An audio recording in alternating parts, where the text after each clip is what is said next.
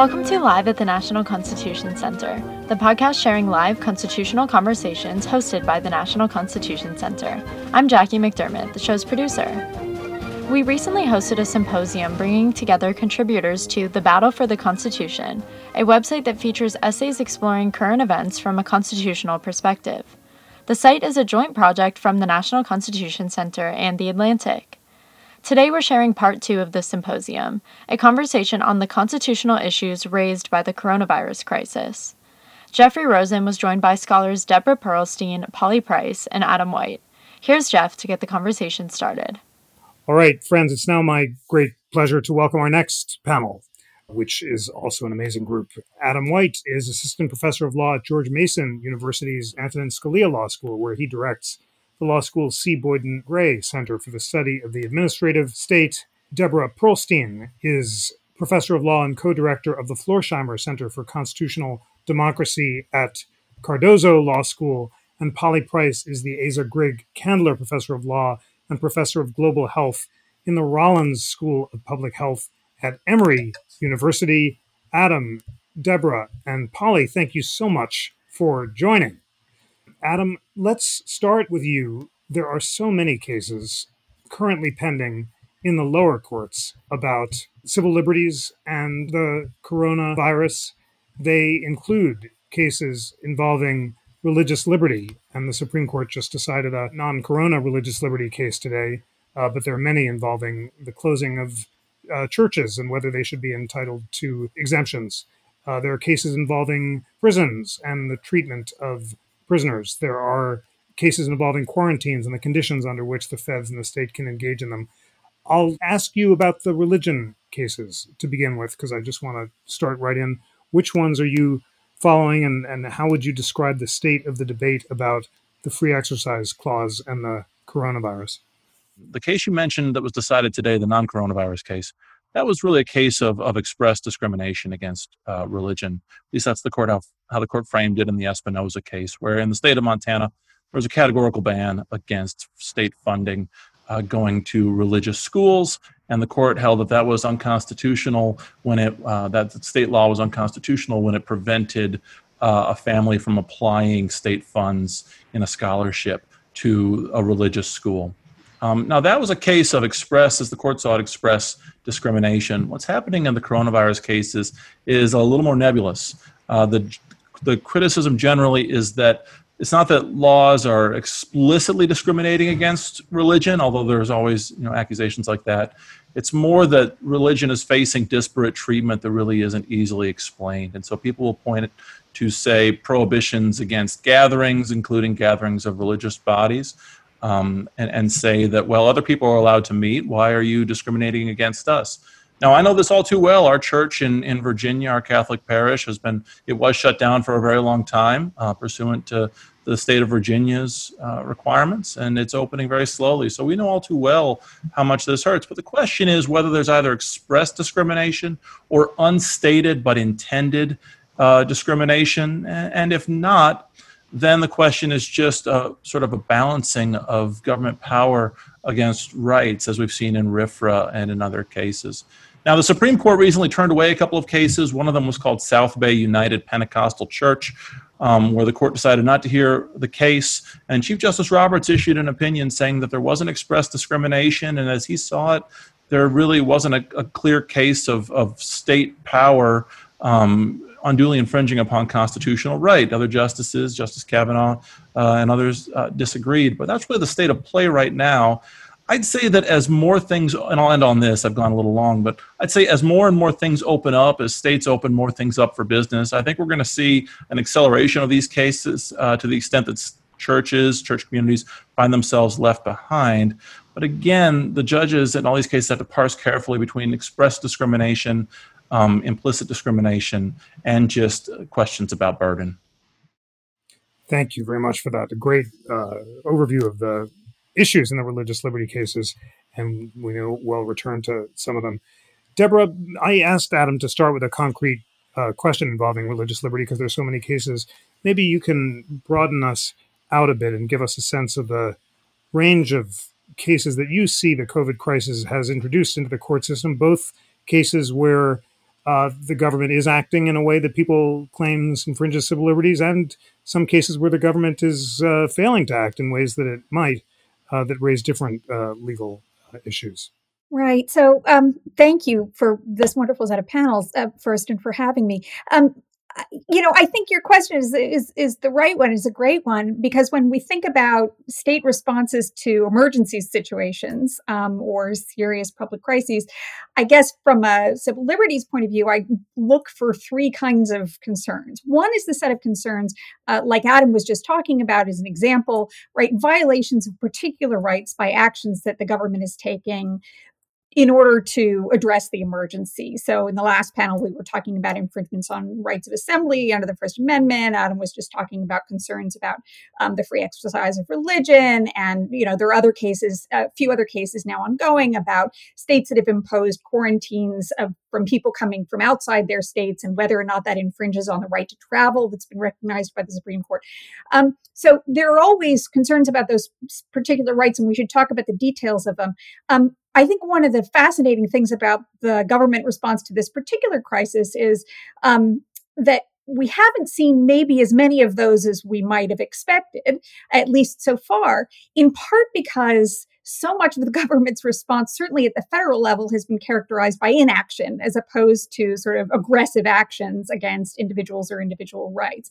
So I'm actually slightly less concerned at the moment about those kinds of infringements, although there are some concerns. A second kind I worry about are sort of what I would call opportunistic actions. That is, actions state or federal government are taking that are purportedly in response to the emergency, but in fact don't really have any rational basis in public health initiatives and so forth. And we've seen a fair number of those. So announcement just today by the administration that it's going to even further restrict and maybe simply remove, contrary to statutes and treaties, rights to seek asylum here in the United States, removals of environmental regulations on the grounds that for some reason the crisis demands them, bans, at least temporarily, on abortion altogether in about 8 states during the shutdown because those weren't medically necessary, or at least that was the state law. And we've seen a fair number of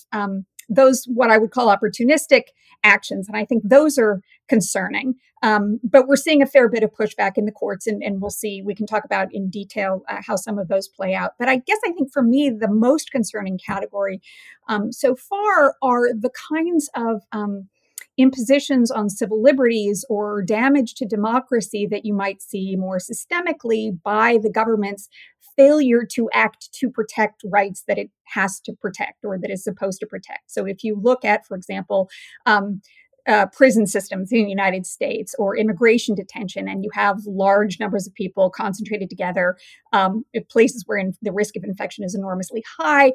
In order to protect those people, the government has a constitutional responsibility under the Eighth Amendment to put in place new systems, whether it keeps people in custody or temporarily releases some of them, in order to address the threat to those individuals' rights and health and safety. A similar kind of example is elections, right? You think about rights to vote and the ability to carry out free and fair elections. In a situation like this, the government needs to provide money and additional resources in order to carry out free and fair elections. And if those things don't happen, then you have really profound threats to civil liberties and rights. And those worry me most, maybe not only because they tend to fall disproportionately heavily on minority communities that you see struggling with these rights as it is, but also because those are the sort of, particularly with elections and freedom of the press and so forth, kind of the gateway necessary conditions for having a functioning democracy. And when those are compromised, those are the ones that start to worry me most. Thank you for that great series of distinctions between opportunistic actions and failure to act, and then those that latest category of the election cases as well. And I hope we'll return to several of them if in the next round. Polly Price, you've written a series of really illuminating pieces on the history of the 1918 pandemic and what it can teach us.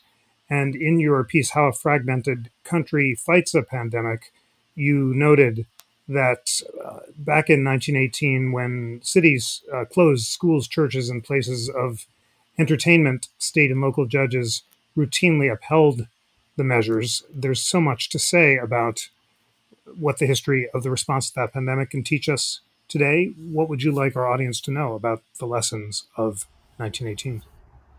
That we have been here before, but not in 100 years. And we have had in the past some very frightening pandemics, yellow fever in the late 19th century, which generated much of our federal law that we have today that governs the federal government's role in interstate quarantine. And then also, of course, the 1918 pandemic. And in many ways, we are back where we started. In 1918, the Surgeon General of the United States is sending out circulars to state health departments and putting ads in newspapers saying, please make your own mask and wear them. And then urging folks to please, wear a mask in public, and asking for state and local governments to have mask requirements. So the one difference that I see, and I agree completely with Deborah in the sense that the imbalance today seems to me that one cannot sue to ask the government to act to protect you in the same way that you can sue to challenge this based on some fundamental right to not wear a face mask, something like that. It's a very difficult question. But let's go back to 1918, a very different century in many ways. But most of the courts that dealt with challenges to what were local cities having face mask requirements, for example, but they also closed churches and schools and businesses, very much like today. Those challenges were generally upheld, but they were almost all of them in state court. So what is different today, a century later, it's much easier to bring federal constitutional challenges for reasons that we can talk about. But one thing that has not changed, and I think this is what's very significant about Chief Justice Roberts' recent action. We began the program talking about Chief Justice Roberts, and Adam mentioned this, but in South Bay United Pentecostal Church just a month ago, admittedly not a precedential decision in the sense that the Supreme Court is denying an interlocutory appeal for injunction, but Chief Justice Roberts went out of his way to affirm that Jacobson v. Massachusetts, this is a case from 100 years ago, more than 100 years ago, is still central to how the federal courts should deal with this. And if you don't mind, if I could just quote briefly from that. He says, our Constitution principally entrusts the safety and health of the people to the politically accountable offices of the states. And then he cites a case from more than a century ago. And then he goes on to say, when the officials undertake to act in areas fraught with medical and scientific uncertainties, their latitude must be especially respected. So I, for one, think that there is room for a much greater federal role than we have. And when I look back to yellow fever epidemics, late 19th century, I look back to the Spanish flu, state and local governments are begging for federal help that they do not get. And in some ways, we are in a similar situation. Let me just throw out, and I'll stop talking, but let me just throw out a few where federal government leadership would help state governors, would help local mayors. One of those is OSHA, some workplace requirements that would help employers know what they have to do to avoid liability, to protect folks. The Federal Aviation Administration could make it clear whether face masks are required on planes or not. Procurement. We have governors who have gotten together in groups to buy PPE because they don't have federal access to it and they don't want to be on a market, singly and alone like a lot of our healthcare providers are. And then finally, travel, which was mentioned earlier. We've got many states, Hawaii, for example, but Florida, New York, which they say if people are coming in from outside, they should quarantine for 2 weeks. That's exactly what our federal government requires of returning U.S. travelers to the United States. they at least suggest that it should be a 14-day quarantine. And so when there's no federal leadership on the interstate quarantine idea, you can understand why states would step in. They have undergone, many of them have undergone very painful closures, business closures, social distancing measures, stay-at-home orders, and they want to be able to control who comes in. And let's look at Hawaii as a nation. So many nations are, and the U.S. now is being quarantined, by the European Union. You can't travel freely there. We do the same thing for many other countries, but Hawaii can't do that with respect to travelers coming in, either Hawaii citizens or not. Or at least that was the position of the Department of Justice for their most recent order. I'll stop talking. Those are some of the issues that I see as greater federal role, but I'd like to leave with the notion that we have been here before. The problem is it's been more than 100 years since we faced these serious calamities. Our laws probably have not kept up. I think governors are probably doing the best they can under their state's emergency laws.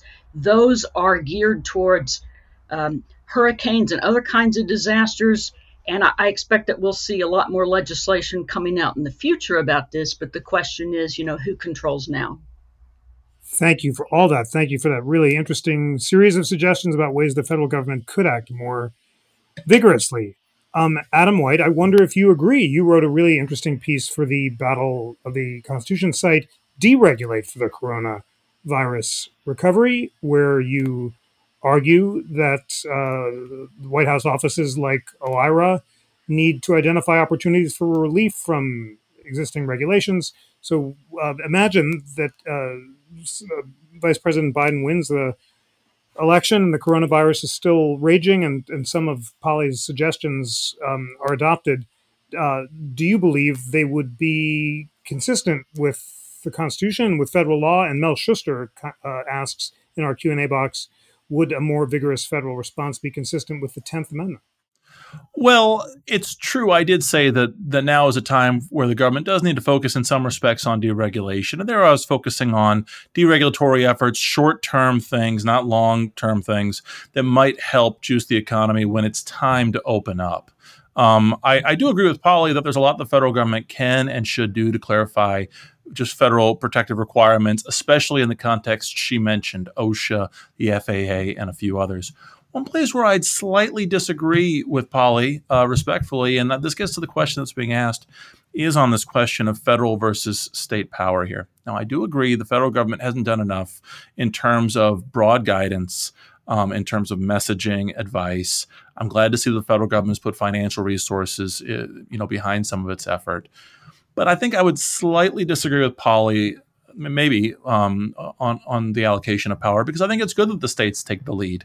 The century-old case that she mentioned, Jacobson, it was, after all, Jacobson versus Massachusetts, and the court, the laws at issue, which Chief Justice Roberts was referring to, were then the laws of the state of Massachusetts. I do think it's good that our states are responsible for taking a lead in many aspects of protection, including protection against communicable diseases, in part because the government response isn't strictly a technical matter, a matter of expertise. It has to be informed by that, and really that has to lead the way. But ultimately, there are really tough value judgments to be made about how fast to open certain things when you consider both the public health impacts and some of the impacts on people's lives and livelihoods, which in and of themselves can affect public health. And so I'm actually glad that the states take the lead regardless of the administration in terms of day-to-day management.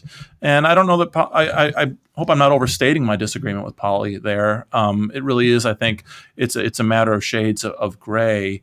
I do think it's important for the federal government, though, to play a leadership role on issues that are crossing state borders, and also just on bringing to bear the federal government's expertise, which is really unparalleled. And I don't think there's been enough of that, and that would have been a good thing for this administration to focus more on. Deborah, there are several questions about liability with regard to COVID. Kenneth Davis asks, can someone discuss the issue of liability as it relates to COVID and people, businesses, institutions? How are the various interests balanced? And Ashley Meyer says, I've seen some states contemplating the criminalization of spreading COVID. This reminds me of the criminalization of the spread of HIV/AIDS, which obviously disproportionately harmed LGBT people. I think this connects to the discussion earlier, but perhaps someone could comment on how we can move away from carceral solutions, because as Professor Pearlstein stated, COVID is only a more dire situation in prisons. So those are both good questions, and they're sort of specific. Let me start with an overarching point and then address them each, because in the specifics, it's going to depend a lot on what the law is and what each state is doing. In general, right, the failure of the federal response, or the failure of kind of rapid responses, has a cost. And often the cost is, if you do nothing when you could do some modest things to stem the spread of a public health threat, right, like early testing and early observation and early monitoring and so forth, and you wait until the disease is at crisis levels, now you're in a position where you may have to take more draconian steps, right? So instead of initial containment of the disease, where you can monitor people coming into the country, do widespread testing, and then identify who they are, track and trace, and then isolate those individuals.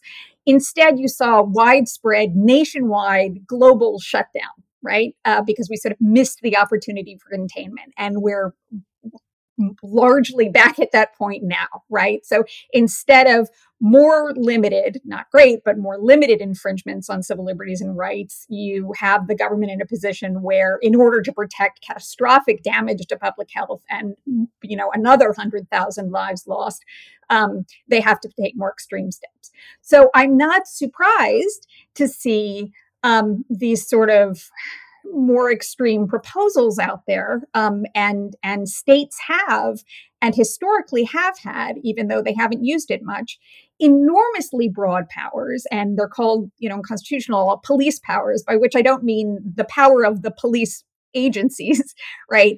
But police powers, which is general governmental powers that the federal government lacks in order to address threats to public health and safety. So many states have the powers that they haven't yet used, to impose detention conditions on people who are violating quarantine or otherwise not complying with state requirements. And that's a serious concern. So far, we haven't seen it materialize. And I hope, obviously, that won't be necessary and won't be the case. But here's a great example where modest federal intervention, by which I mean uniform messaging and raising public awareness of the importance of, say, wearing a mask, right? Wear a mask, save a lot of lives, and avoid the potentially catastrophic burden on civil liberties that these more draconian measures that states have in their toolbox may impose. The question about liability is potentially a really broad one, right? Because liability can arise in lots of different circumstances. Sometimes it's questions of contractual violations. More often it's questions of tort liability. But to address it, and those again vary a great deal by state, but just to take the potentially constitutional aspect of this question in two ways. So in the Eighth Amendment context, right, for people who are in prison having been convicted of a crime, the government, or whoever the detainer is, whether it's the state government or the federal prison system, has an obligation under the Eighth Amendment not to engage in cruel and inhuman punishment. And historically, that has been, and today, that's interpreted to require the federal government to provide a certain baseline level of safe conditions of prison, safe detention conditions in prisons, right? And in the prison system for people who've been convicted, it's an Eighth Amendment theory. In immigration detention, it's typically addressed under the Due Process Clause of the Fifth Amendment. But either way, the standard is, can you show that there is, in one form or another, deliberate indifference to the health and safety of the people that you're detaining? So if you're a prison system and there's an outbreak of COVID in your facility and you do nothing at all to provide prisoners masks or socially distance or in other ways meet guidelines, public health and safety guidelines for addressing those conditions, in theory, you can be held liable. And there are, or you can be required to change, which is the more important thing to do, initially at least, address the circumstances through injunction. And we see actually a lot of litigation on that now. There are ACLU cases, there are cases all over the country. And in the lower courts, in the district courts, they found some success. The much harder questions, though, are yet to come. First, these have yet to see really much consideration by any federal appeals court, much less the Supreme Court. But what if prisons take some steps, right? Just simply not sufficient to stem the outbreak, which might require temporary release or home confinement or some other more extreme actions. There, it's very difficult to meet the constitutional standard of showing deliberate indifference. The prison system isn't entirely indifferent. They're just simply behaving inadequately. And whether existing constitutional doctrine on deliberate indifference in these circumstances is adequate, I think is a really big question and one we have yet to see play out. Polly, Gary Moskowitz asked, what's the role of state and municipal governments? And just to play out your call for more vigorous state action more aggressively, is there anything the feds could do in a hypothetical future administration that would violate the Constitution? And tell us about the lesson of the yellow fever epidemics and what the Supreme Court's ambiguous statements about any limits on federal power to quarantine might be. Well, I think there can clearly be instances in which the federal government overreaches. We haven't seen that because we haven't seen a lot of federal intervention. So I think for most everyday Americans, the question is whether has their state or local government overreached? And I think that it's a very complicated question because states, as you know, vary on the extent to which they have home rule, where Houston, for example, can have a face mask requirement if the state governor says no face mask requirements. So that varies so much by state that it's very hard to generalize. But it's interesting to see that the most recent activity on face masks, for example, is governors devolving authority to local jurisdictions to decide on face mask requirements. And, you know, that may be passing the buck. It may be empowering those jurisdictions, but nonetheless, it's very hard to talk in general about what authority does a mayor have versus a governor, because our 50 states mirror in their own states the federalism that we have at our other level. So we can't. It's very hard to generalize about that. So I guess what I'd say is I think Adam and I are on the same page about. I think that local governments, state governments, their health departments are on the ground. They know the conditions. They should be making the calls in some very basic considerations. Yes, it would be helpful to have federal assistance in the areas that I outlined. We don't have that. So let's talk about what the state government authority is. And the state government authority seems to be pretty substantial in the sense that most governors of the 50 states are relying on emergency declarations for these kinds of orders. And those emergency declarations have been in turn previously authorized by the legislatures. So in each state, it's still yet a question, has this emergency been met? And is this within the authority of the governor? At the end of the day, I go back to what Chief Ramsey said about trust and legitimacy, balance and challenge. And that is, you can't have a situation where you're trying to enforce a requirement on a population where the majority of the population rejects it. That's a useless waste of your law enforcement resources to go out and give tickets to people who aren't staying at home or aren't wearing masks and so forth. So it's really the messaging, and it's is there legitimacy and trust in that state and local government? And I do think, you know, the federal government backing them up in these tough decisions would be very helpful.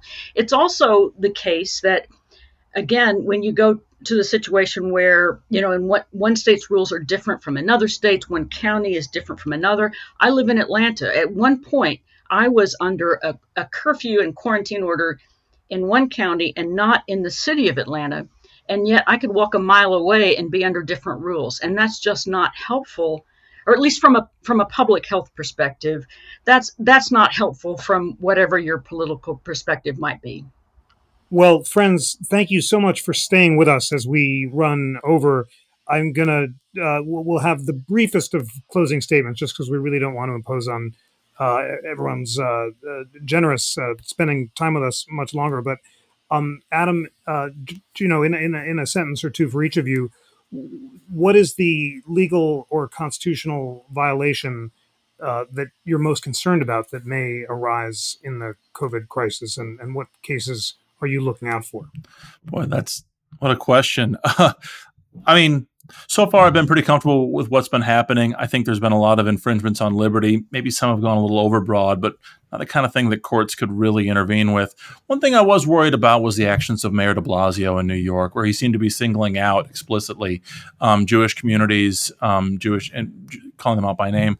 I was profoundly troubled by that, and so I was worried about that. I'd say going forward, the greatest constitutional challenge, I just say in a sentence, is how we move from this emergency footing to a slightly more normal footing where, while we're trying to grapple with coronavirus, we're doing it through more normal channels of government with greater involvement by Congress and state legislatures. Our friend Yuval Levin and I wrote about this. I think pivoting back towards a more normal government footing that grapples with the severity of this problem is our greatest challenge. We've put in the chat box your piece, The Flaw in the President's Newest Constitutional Argument on the Battle Side. Deborah, the same question to you in just a few sentences, the legal or constitutional violations that you're most concerned about moving forward. I'm most worried about our ability to carry out free and fair elections. I think we've had more than enough warning shots across the bow as we've watched primary states really struggle, particularly Wisconsin, for example, Georgia, really struggle with the need to both conduct effective and timely mail-in absentee ballot and make those readily available to everyone. And at the same time, while they're having to shut down polling places in order to protect public health and safety, make sure that everybody has a place to vote if they need to vote in person. I think the trade-off between competence and liberty is likely to be acute. We can do this, but it's one of those instances in which we have to have effective government from the federal level to provide funding to state and local election officials to get it done. We posted your piece, Zoom Congress is Perfectly Constitutional, as well as Polly's piece, How a Fragmented Country Fights in a Pandemic, and all these resources will be on our Interactive Constitution along with this video. Polly Price, the last word in this incredibly rich and unbelievably thought-provoking discussion is to you in a few sentences. What legal or constitutional violation are you most concerned about looking forward? I couldn't agree more with Deborah and Adam, and thank you for having me on a panel with both of those. I would just leave you with not a constitutional challenge, but again, what Chief Justice Roberts said a month ago, which is when these officials, and he means state and local officials, when these officials undertake to act in areas fraught with medical and scientific uncertainties, their latitude must be especially broad. And to remind everyone, we are in an era in which there are medical and scientific uncertainties that have been unfolding as we go. We trust they will get better, that we'll have tests to be able to determine who is contagious and who is not, but we don't have them at the moment. And in an emergency like this, it does seem like, again, giving deference to the elected officials who have to take the heat for whatever decision they make is the right way to go. I was taking notes, and I will insert that with your permission in the Roberts piece, because I think it's very illuminating of his judicial philosophy.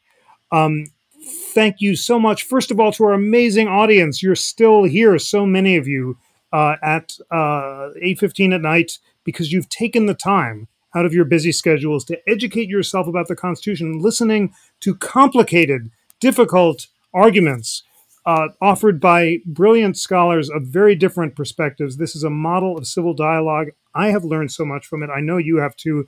And I'm so, if you'll allow me to say it to our dear audience, proud of you for taking the time to educate yourself of the Constitution. Thank you for doing that. And please join me giving a great virtual round of applause to Adam White, Deborah Pearlstein, and Polly Price. Adam, Deborah, thank you all so much for joining. Everyone, we'll see you again soon. Have a good night, and thank you. Thank you. Bye. Thanks. This episode was engineered by the National Constitution Center's AV team and produced by me, Jackie McDermott, and Tanea Tauber. This program is made possible through generous support from the John Templeton Foundation. It is presented in partnership with The Atlantic and in conjunction with the Battle for the Constitution. So if you enjoyed this constitutional conversation, please check out the Battle for the Constitution at theatlantic.com/projects. We'll link to the site and to the panelists' essays on our episode webpage. If you'd like to hear more from the symposium, please tune in to Part 1, which aired last week. It's a conversation on policing, protests, and the Constitution. As always, please rate, review, and subscribe to Live at the National Constitution Center on Apple Podcasts or wherever you listen. On behalf of the National Constitution Center, I'm Jackie McDermott.